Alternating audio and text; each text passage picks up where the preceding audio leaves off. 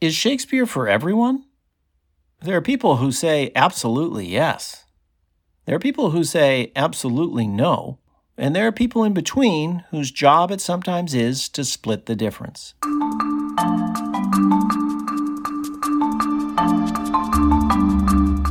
From the Folger Shakespeare Library, this is Shakespeare Unlimited. I'm Michael Whitmore, the Folger's director. When Carla Delegata and Trevor Buffone began collecting essays for their new book, Shakespeare and Latinidad, they struck on a novel approach. Rather than relying just on the kind of scholarly articles one might expect to see in a book of this sort, they also reached out to theater artists. The result is that, in addition to professors, you can also read what playwrights, directors, actors, and vocal coaches have said about adapting and translating Shakespeare, performing and directing it in ways that make it relevant to Latinx audiences, and the challenges it presents to artists and spectators for whom the English language and English culture are secondary at best. We love interviewing theater artists about Shakespeare, so a couple of those essays really piqued our interest. The first is a conversation between David Lozano and Jose Cruz Gonzalez. In the book, it's called On Making Shakespeare Relevant to Latinx Communities.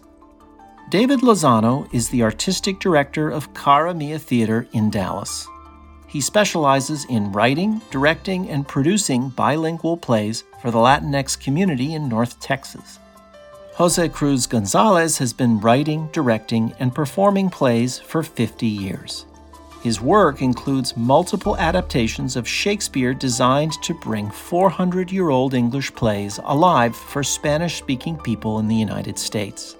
They came into studios in Los Angeles and Dallas to talk about the challenges and the rewards of including Shakespeare in their work. Just a note for clarification, during this conversation, you're going to hear an unexplained reference to Zoot Suit. Zoot Suit was a play with music written by Luis Valdez. The first Chicano play on Broadway, it opened in 1979. We call this podcast I Understand Thee and Can Speak Thy Tongue. David Lozano and Jose Cruz Gonzalez are interviewed by Barbara Bogave.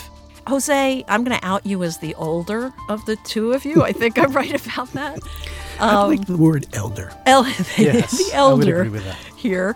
But I'd like you to think back to the beginning of your theater career in the 60s, or maybe it was the 70s, when it came to Spanish-speaking people being depicted on the stage, just how rife with stereotypes was everything. In my memory, Spanish parts were almost always played for laughs when I was a kid. The Mexican in a sombrero and things like that. Right. Most of my introduction to stereotypes were the mainstream, television or films as a child. Like what? Oh, you name it in terms of films. And any mainstream film, any mainstream television program where the outsider was made fun of. And, for a little boy growing up going, my skin is that person's skin color, and they're making fun of him, or he's making fun of himself, and they're enjoying it. And so it doesn't, give you a lot of confidence about your own culture, your own community through those lenses. It wouldn't really be till many years later, when I was in college, that I was introduced to Chicano theater through the works of Teatro Campesino, the Farm Workers Theater, and Teatro de la Esperanza, the Theater of Hope. These were the two primary professional theater companies in California that were doing original work about our community. And for a young person, seeing people like myself on stage speaking bilingually with stories that I could relate to, and also the politics that they were dealing with, was very inspiring. Yeah, David, was that your experience too? What was it like when you started your career? Well, I grew up in a household in which my parents did not speak Spanish to us, even though they were fluent. They grew up in Dallas, Texas, in the deep South, and my mother was punished for speaking Spanish in grade school. She was often asked to stand in the corner with her facing the wall. And my father walked around the downtown streets where there would be signs that said, "No Mexicans or dogs allowed." So when they created a family, they moved out of the barrio, out of the Mexican neighborhood, and they went to a predominantly white neighborhood where I grew up. And they did not speak Spanish to us. And so, in effect, the thread of our cultural heritage was cut. It wasn't until I had decided to become a professional actor that I realized that I wasn't being cast anywhere. I wasn't being cast because I didn't fit the profile of the characters in most of these plays that were written by white playwrights. And it wasn't until I was cast in a production by the first professional Latinx theater company in Dallas, Teatro Dallas. And it was then when I began to realize where my family came from. So my experience with engaging with theater of my culture was in the process of reclaiming my culture when I began acting. Wow. And going back to that description of your childhood, it's not that long ago, but that's intense. Was that the situation in Central California, too, at the time when you were growing up, Jose? Right, Central California, my parents were farm workers, so my brothers and I, we all grew up doing that work since that was our daycare. Yeah, there wasn't a whole lot of representation, in terms of our community and people who were police officers or any sort of important folks. It was all working class, poor. But I have to say, becoming a storyteller eventually, those people were the ones who moved me, and I saw them as heroic. So what gave you the idea to embark on the career that you did? Well, I was a dreamer. I was like a dreamer in the sense of, I was sort of always lost in the head and getting in trouble for it at school because I just daydreamed so much. My mother, was a widow of 4 little boys, and she fostered that creativity. I never imagined myself to be a theater artist. I didn't know that there was a Dr. Jorge Huerta, who was the first Chicano PhD in theater in the United States, teaching at UC San Diego, where I attended. And I took a class of his, and he converted me into theater. And that really would propel me into the future with other work that I would do. Well, honing in now on the Shakespeare part of this conversation, I know that there were historically black colleges and universities that had theater departments that really pushed Shakespeare in the late 19th and 20th centuries, and the idea was that Shakespeare was elevating for the masses. And there were also immigrants in the 19th century who were given Shakespeare for the same reason. So is there a history of that among Mexican and Central American immigrants? I remember schools would take us to San Francisco, and we'd see Shakespeare plays. And it was fascinating to me, first of all, to go someplace that, was far away from home, but then to this elegant theater to see these actors. And I knew nothing. I understood anything what they were saying. Mm. But there was something happening on that stage that was fascinating to me. I think that's a really good question for our immigrant community. And I think the immigrant community that is coming from a place where they've seen a lot of theater, they may value Shakespeare to a certain degree. However, I don't feel that it's part of the vernacular of where they come from. And then for myself as a Mexican American, Shakespeare is often comes across as an obstacle because of its difficulty to understand and perform. And so I think Shakespeare has often represented a writer and a legacy that my theater, Academy of Theater, has resisted. We have emphasized playwrights, Mexican-American, Chicano, Latinx playwrights throughout our 25-year history. And it's often to edge out some space for ourselves to give presence to this incredible material and our own experiences so we can receive ourselves reflected on stage and being able to process our own experiences by seeing theater that reflects our lives and our families and our communities' lives. So for Shakespeare, it's actually how does Shakespeare begin to belong to us as opposed to elevating us, our dreams, our passions, our struggles, and our vices. and of course the intrigues of politics and the social world in which we live. How can Shakespeare fit in with us? David, I want to pick up on what you were talking about, kind of looking forward in this subject, and specifically on the topic of adaptation of Shakespeare, to adapt Shakespeare to this cultural moment and to Latinx culture. You've said that you're a bit of a purist when it comes to Shakespeare, that you look at the play itself to see what it reveals. So what do you mean by a purist when it comes to Shakespeare? It's funny that that comes back to me, after it appears in the book. And I would say, for one, I'm not a master writer such as Jose Cruz Gonzalez. And so I approach the Shakespeare as an opportunity as a director, but as a creator that collaborates with actors. So we often create adaptations of classics when we work.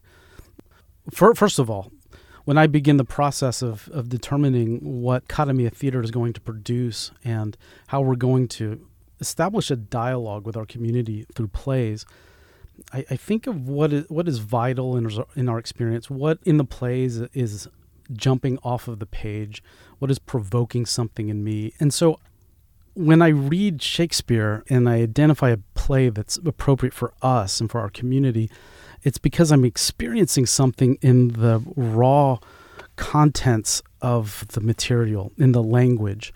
Do you mean a purist as far as the text? You seek the meaning in the text and then you go from there? I think so. Yeah, well, I would say this. I like to explore the text. I explore the text to see what we can discover. And those discoveries are what lead us to the interpretation or even the adaptation that we may develop.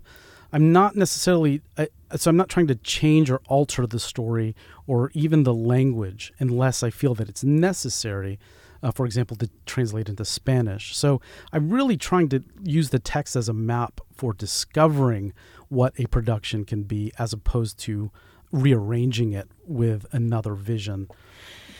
Another thing you said, though, is that initially you weren't interested in doing any Shakespeare, but something pushed you over the edge to consider adapting Romeo and Juliet. So what was that? What was your inspiration? Well, I was looking for plays, and I was reading play after play, and nothing was really resonating with me. And my mother-in-law from Mexico was visiting us for a while, and I was noticing how that she would always jump into song, and she would always start singing boleros in the house and singing them to my wife, and these how wonderful incredible songs. It was beautiful, incredible songs of love and heartbreak, and I remember she was singing to my wife from the banister, and it just made me think of fiery love. Actually, is what it made me think of with listening to these lyrics. And so I decided to pick up Romeo and Juliet, and the material just jumped right off the page. I could just sense the heated tension of all of the characters in the public places, and then of course the sparks that are flying with Romeo and Juliet, and then Romeo and his buddies, and this felt like a story that could take place anywhere, and it could definitely take place in our community. And we began by first kind of identifying a nice cutting of the original script, and then identifying how we could integrate our bilingual actors and our company into this. And then we started creating this bilingual version of Romeo y Julieta, in which we were seeing different subcultures that we would see in our Latinx community here. And like what? Like hip-hop or... Absolutely, hip-hop. Like Romeo and his friends were definitely b-boys. And then we had the kind of southern Tejano quality through the Capulets. There was a cultural clash there, which made the play really interesting in that way. But yet we never strayed from really trying to understand the script and get as close as we could to the actions in the play and the difficult and tense relationships. And I think it uplifted the experience and clarified it for our audience, because I had people come up to us during intermission and say, I've been reading this play in school for years. I've seen productions, but this is the first time I've ever understood it. And these were coming from Chicanos and Mexicanos that have been coming to see our plays for years. And so it felt like we were creating something very meaningful in which they could see themselves. Excellent. Jose, what was the approach with the Romeo and Juliet adaptation that you were involved with? Right. I was working with a playwright, Edith Villarreal, and she wanted to adapt Romeo and Juliet, but she didn't want to use Shakespeare's language. She wanted the storyline. She set it in Los Angeles, and Juliet was a middle-class Chicana from the West Side, and Romeo was an undocumented house painter. And this is all set on the Day of the Dead as a backdrop. So the dead are preparing to receive Romeo and Juliet. So it was a really exciting way to look at an adaptation where you're not using his language, but you're inspired by it. Mm-hmm. How did the concept for the Day of the Dead setting or backdrop come about? I think, again, it was Edith's idea. And, in exploring it, we were able to go, what is that? What is the Day of the Dead? Where are the dead coming from? And so we were able to sort of tap into the Aztec culture of Mictlan, the land of the dead, where they will be received. You've anticipated my next question, which is that I'm assuming when you both say Latinx that you have in mind people from Mexico and Central America. But do you make delineations when you're thinking of Latinx theater between the needs and desires of people from Mexico versus, say, Venezuela or Peru? That's a really good question. It's a great question, and I think, at least for me, I'm dealing with the Chicano viewpoint, and so when I view Shakespeare, I'm viewing it through that cultural lens. It's a really great question to think about who we're actually speaking to when we create plays. And like Jose, Cara Mia Theater thinks of the community in which we are living with here, primarily Mexican-American, Chicano, but also an immigrant community from Central America, as you said, but also South America. So we really have to be specific in when and how we use Spanish or how we adapt characters. And I would say we center the Mexican and Chicano experiences in our work. Because as a Chicano, our roots are in Mexico, and the majority of the Latinos here in Dallas are Mexican and Mexican-American. Can you give me an example or examples of what kind of accommodations then you would make to make your production specific to your audience? When, for example, Gosh, I would be saying a bad word in Spanish if I said the first line of Romeo and Julieta. That's okay. It's a podcast. Okay. We actually didn't have any words that were used for the beginning of the production.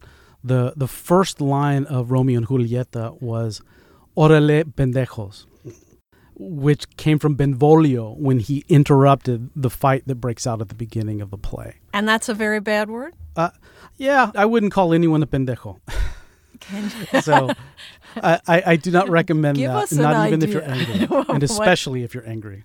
Give us an idea what the translation is. It has many meanings.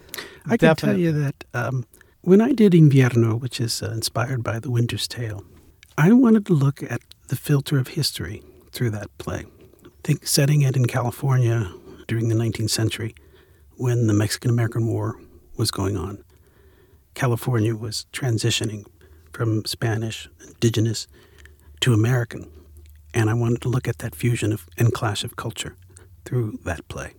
I was able to look at all these different communities arriving, and again, some already there, and what that meant with Invierno.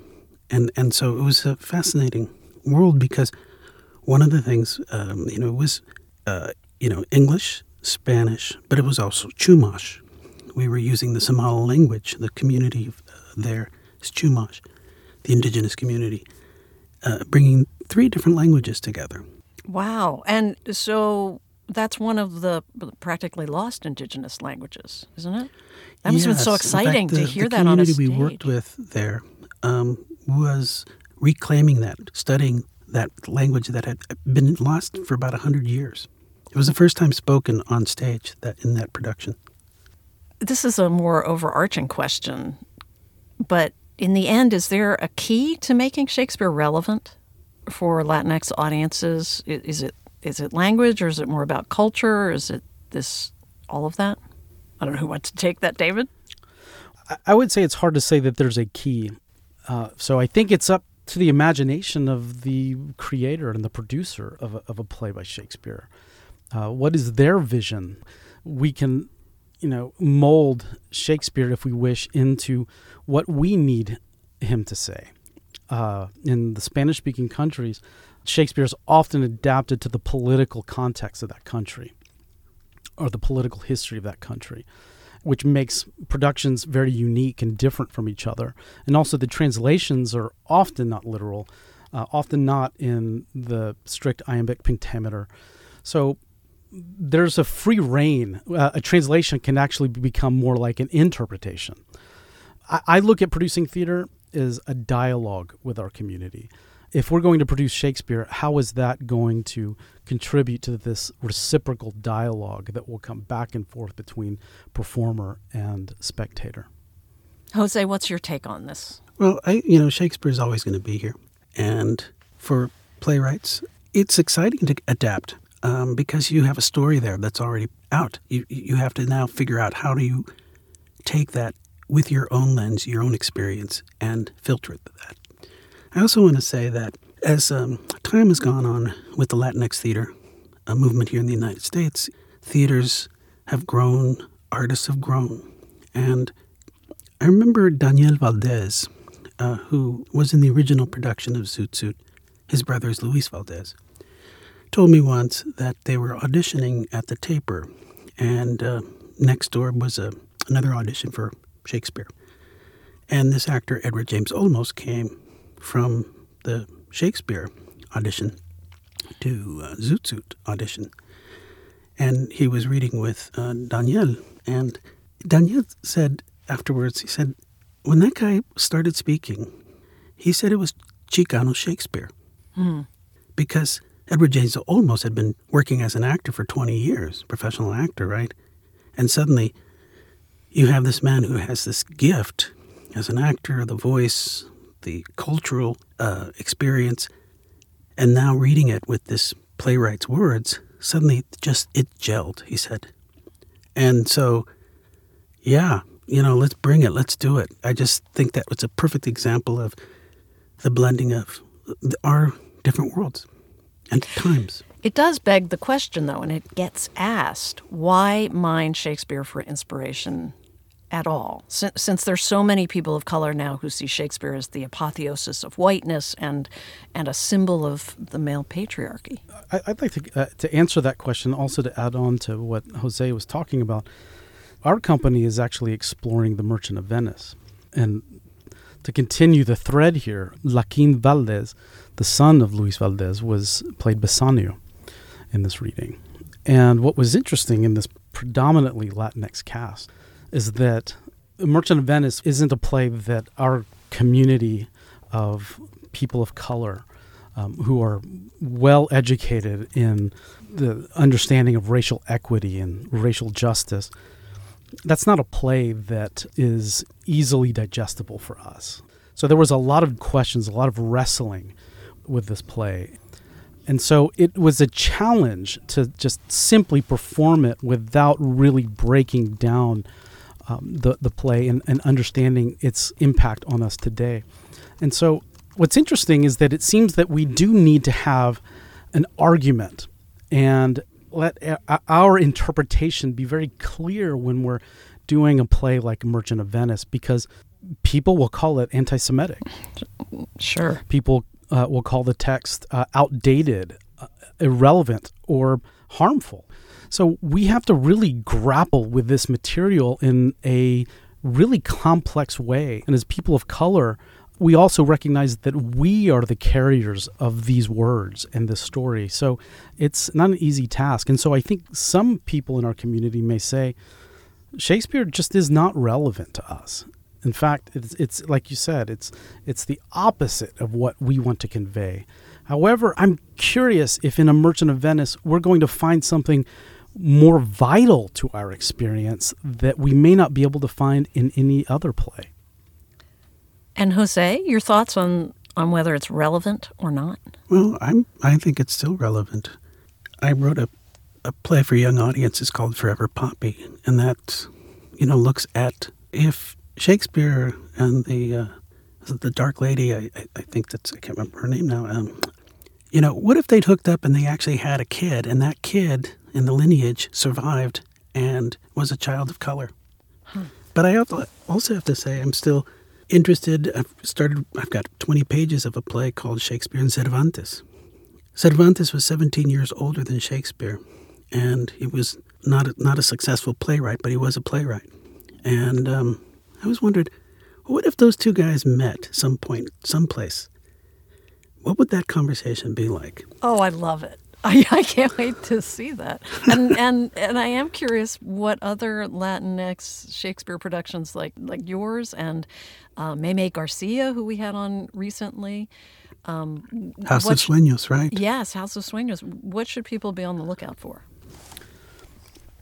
I think it's a time in which we're going to see new interpretations, new visions of Shakespeare.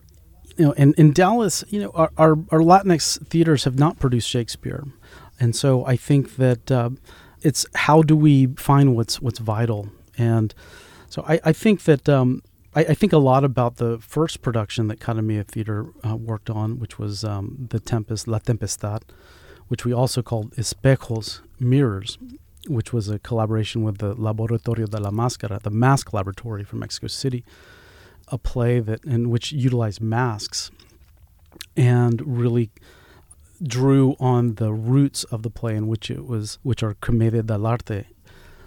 That was an extraordinary experience because that brought the play to life through physical actions and imagery. So I think that's where my interest with Shakespeare lies. How do we create the imagery and the context in which to view these 500-year-old plays, and because that's going to provide a new lens for looking at this work. We're still looking at Shakespeare, and we're looking at see how we can shed a light on our condition as Latinx folks here in the South. Well, just one more question about the relevance issue. I'm curious if any of your colleagues, people in theater, have come to you and said, why do you do Shakespeare? Because I love it. I love him. But have you faced that kind of critique? No. We have to look at where teatro is at, the Latinx theater. It's still relatively young. And so I think there's still a lot of exploration, a lot of searching to tell our story, to reinterpret our story, to find inspiration in other stories. If you look at the work of Luis Alfaro, who's been adapting Greek works, his Mojada, Oedipus, El Rey, Electricidad. Electrifying works I've seen. Yes, and so if you look at it in that sense, we're still growing, we're still exploring, and I can't wait to see what the future is going to bring. It's an interesting question, too, about if people are encouraging us just to abandon Shakespeare.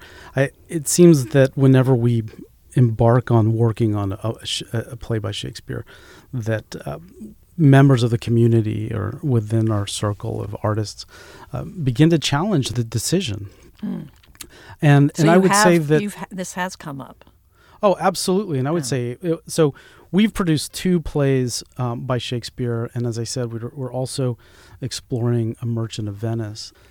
So, for example, when we produced Romeo y Julieta, the co-founder of Academia Theater wanted to know why we were producing Shakespeare. He reminded me, which we've had the countless conversations over the years, that he founded Academia Theater to bring Latino and Chicano literature to our communities and make it a permanent fixture on our stages. And a board member at that time, sent me an email, said that I will not be attending this production. Wow, and, serious pushback. Wow. Really serious pushback. I think that for Academia Theater here in Dallas, where We call Dallas for our Latino arts and culture here a fertile desert. There's a lot of talent, and there's a lot of passion, but to survive as a Chicano Latinx theater company is such a struggle that what's carried us has been our strong ties with community, authentic and fearless representation of our historical experiences, because many of the plays that we've produced uplift stories and historical stories that just do not exist in history books, but are monumental historical moments. So when we propose a play like Shakespeare, there is this concept that it's a false glorification of a dead English playwright that has nothing to, that as if we're trying to fit in, since our work is so much about resistance. Right. And I would say resistance against assimilation. And Shakespeare kind of epitomizes the ultimate assimilation. So how did you win that argument? Well, how did you prevail? Well, I just shared my approach with it that we weren't going to that we were going to create a production that spoke to our community, that reflected our experiences, that reflected our language, and there was still suspicion about it. But I think when they understood my intention, behind it, they could see that it's much like the work that we're doing with the other plays, because we are revealing qualities of our experience that can't even be framed within our culturally specific context as Latinos. We can experience Shakespeare in a culturally specific context, and which is why I think his work is worthy. And in the case of The Merchant of Venice, the questions of racism and oppression and the manipulation of the law. And Shylock is a non-citizen in Venice. And so the layers of this play are so explosive that it feels dangerous. And also the context in which it was written can also seem so foreign. Whereas when we produce plays by our Latinx and Chicano writers that may be controversial, they're contextualized within our own cultures and our own experiences. And so there's an entry point for those. But Shakespeare is foreign to us. Well, we could end on that Shakespeare is foreign to the Latinx community. But should we?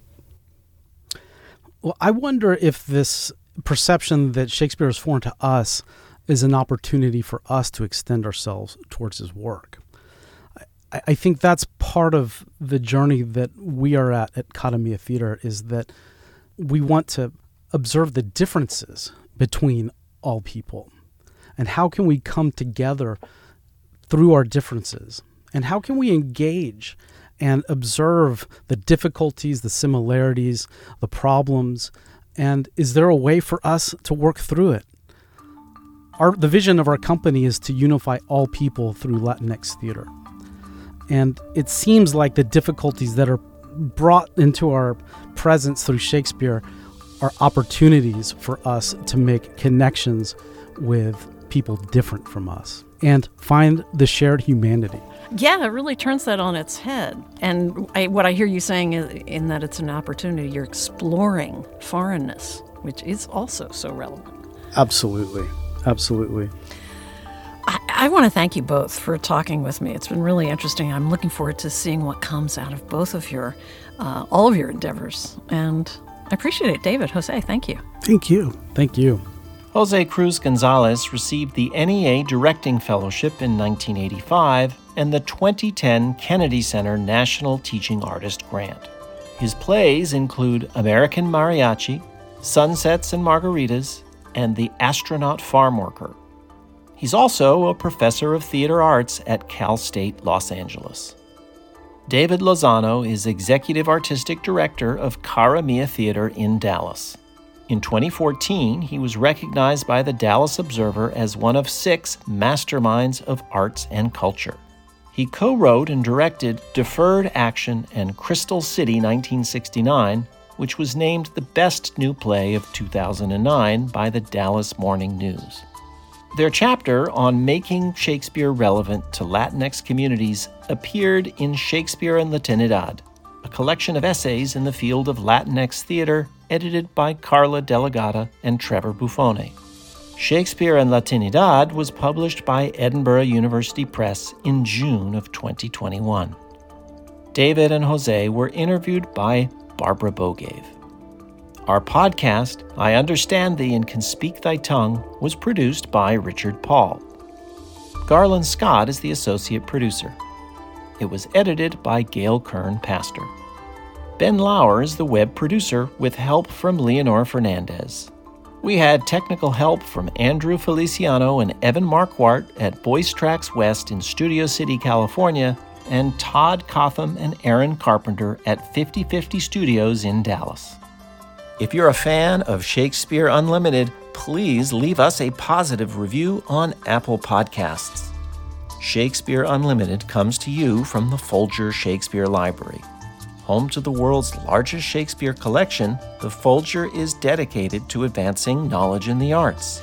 You can find out more about the Folger at our website, folger.edu. Thanks for listening. For the Folger Shakespeare Library, I'm Folger Director Michael Whitmore.